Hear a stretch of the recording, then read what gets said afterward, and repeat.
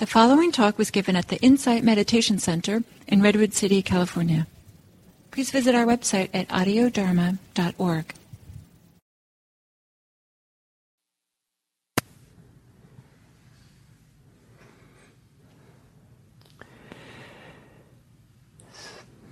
So, this week we're doing the Buddha's teachings on right effort, the sixth factor of the Eightfold Path. And in the classic description of each of the factors of the path, the Eightfold Factors, this has the longest description and has a lot of repetition in it. So there's 4 right efforts, and a lot of the way it's worded, each one is the same, just some variation for it. And there's a lot of repetition of some words. And so the repetition has an impact as we read it or listen to it. And a kind of emphasis. And each, and there's a right effort, each of them has a series of words that describe the kind of effort that to be made. But with all these, and so we'll talk about these different kinds of effort that the text says. But each of these 4 right efforts is supposed to be done with desire. The Pali word is chanda, C-H-A-N-D-A, a rather innocent word for desire that sometimes is used for appropriate desires, sometimes for inappropriate desires or painful ones. It's kind of a broad word, desires, without any ethical or other kind of valence implied, except in the context in which it's used. But it's used for wholesome things. And one of the wholesome engagements is this right effort to how to practice. And so learning how to have chanda, to have desire, which is itself right effort, which is itself without any afflictive tendencies, the unwholesome, and which has wholesomeness as part of it, which is skillful, which is nourishing, which is supportive for us. And so the art of discovering, of investigating how we have desires, so they come from a place within that's not afraid, which is not greedy, which is not angry or hostile, aversive, that's not related to conceit. I have to make the effort here so I can be the most, perfect, effortful person in all my Buddhist community or something. So, so really kind of begin taking desire seriously enough that it deserves attention. It deserves, let's look at this desire. What does it mean to have desire? And rather than maybe a kind of a simplistic understanding of Buddhism, I'm just supposed to let go. I'm just supposed to let go of everything, let go of desires, let go of everything. There is a time and place for that kind of approach, but to have that be the broad swath what we do with our life, it's not really what the Buddha was teaching. But to go along with his emphasis, he talked about having desire for the practice, for the path of liberation. And so to discover, how do you hold a desire in a way that is inspiring for you, that it comes from a place of goodness and rightness and doesn't add stress to your life, but if anything, reduces the stress. And you're just happy to have this desire, rather than having, one more desire, one more thing to do, and I have this long to-do list, and now I'm supposed to do this too. But not like that, but something like, I'm so lucky, I'm so fortunate to have this. This is a great thing.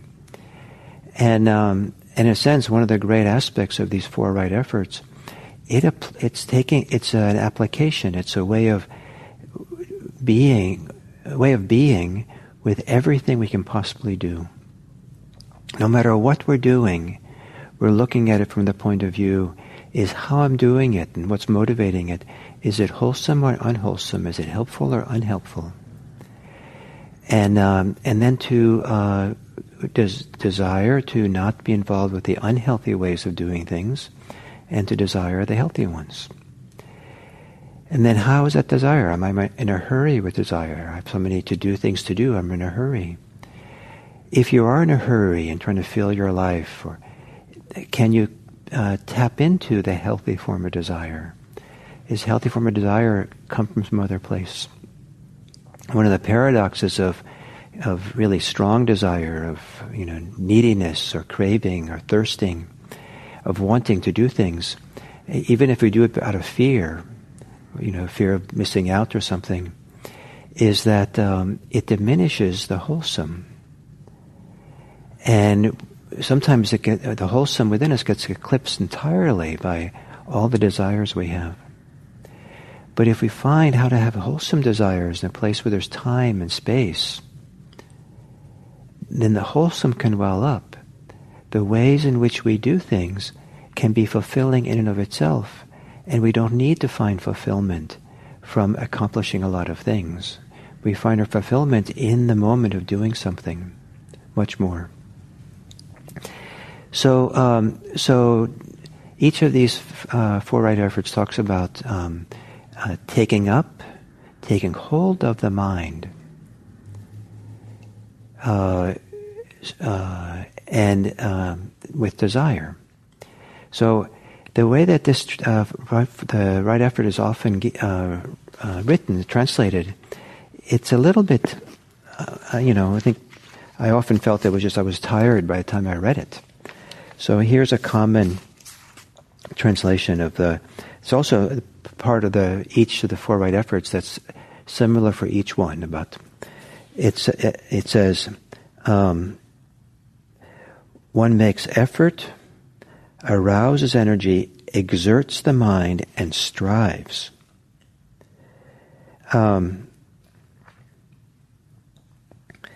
So that seems like a lot of work. But I want to read you a different translation, that one that I've made, that some of what in the original Pali is left out in the this English translation. So, one takes up and takes hold of the mind. So here, one begins by being present for one's own mind, one's own inner life. One takes hold and takes up. So our inner life, let's say inner life here, one's inner life, the mind, this is important to engage and be attentive to. So one takes up and takes hold of the mind and generates desire. So one arouses, one gives birth to desire. So there's a conscious intention here to look for that desire that is appropriate, that's healthy, that's, so beautifully done, like a piece of art, that you like to look on this desire.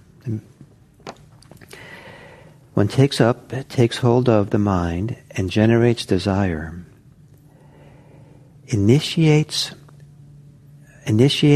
courageous effort. So the word initiates is there in the original.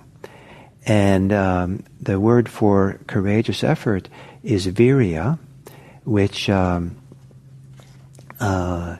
is a very powerful word. Sometimes it means power or strength. And it's sometimes it's translated, I think maybe into Tibetan Buddhism, is courageous effort. Someone who's a warrior is sometimes called a word that's related to virya. So courageous, but I like the word courageous effort. That sometimes we have to have some courage to be present and for ourselves and here. So it's a little bit it's bringing some strength to it. So one takes up and takes hold of the mind and generates desire, initiates courageous effort for the non-arising of unwholesome states of mind. So that's the first right effort. For today, I want to introduce now the second one. And this one goes, takes up and takes hold of the mind and generates desire, initiates courageous effort for abandoning unwholesome states of mind. And this word, pahana, abandon, is a powerful word. It's different than just letting go. Letting go has more a sense of letting go of it for the moment. Abandoning is letting go done with wisdom and commitment and clarity and a fullness. This I'm going to put down. This I'm not going to be involved in anymore. Of course, mostly they come back, but there's this kind of definitiveness or fullness or seriousness. This I will abandon. This I won't do anymore. And here again we have this kind of idea of living in a conscious, mindful way that comes when you take hold of the mind. If you take hold of your attention, take hold of being here in the present moment. Take it up, be here, so that when you're doing something, you do it wholeheartedly. And here, this right effort is generate the desire to wholeheartedly abandon whatever you're doing that's afflictive, that harms you. Maybe it harms others as well. It's not at all easy to abandon it and let it go. So just say it so simply is, can be confusing or even stressful. But this, we're talking about having the desire for this, the healthy desire, taking the time to find that, the definitiveness, the clearness, that, I think I want to be finished with this. I've been critical of others in an aversive, annoying way, and I'm done with this. I've done this for so long. It's not good for them. It's not good for me.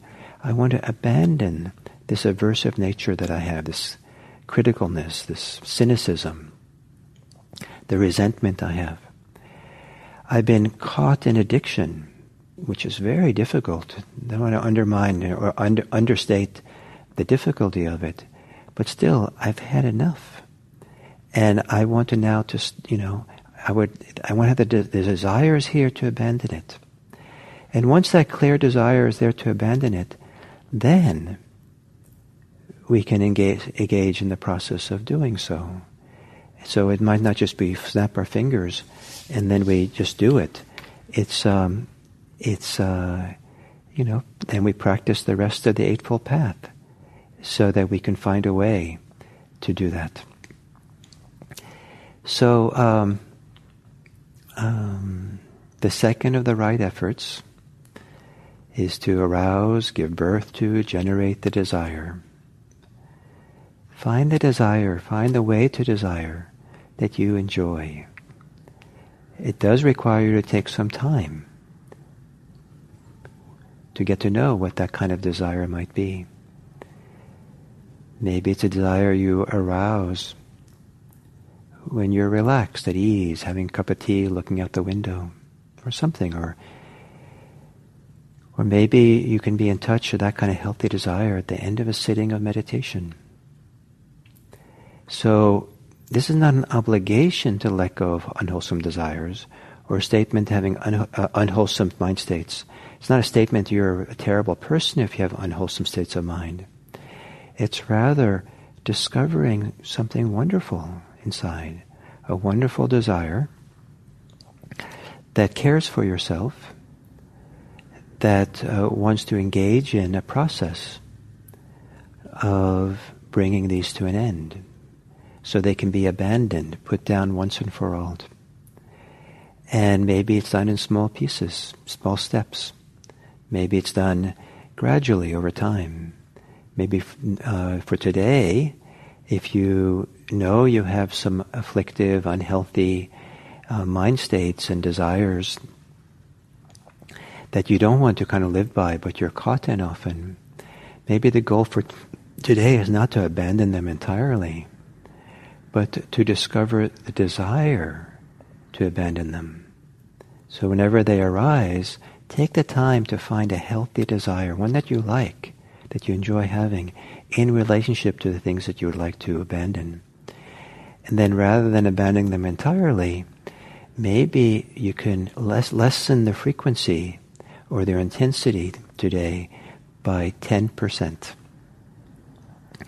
And what would that look like? Just kind of turn down the volume a little bit, as opposed to being caught up in the idea it should be all or nothing. So I hope you enjoy your desires. Take time today to look at them and explore them, and maybe enjoy the desire to be done with some of the unhealthy, unsupportive states of mind that you might live with. And maybe you'll enjoy doing them 10% less. So thank you very much. And tomorrow we'll start the discussion about the third right effort, which is related to wholesome mind states. Thank you.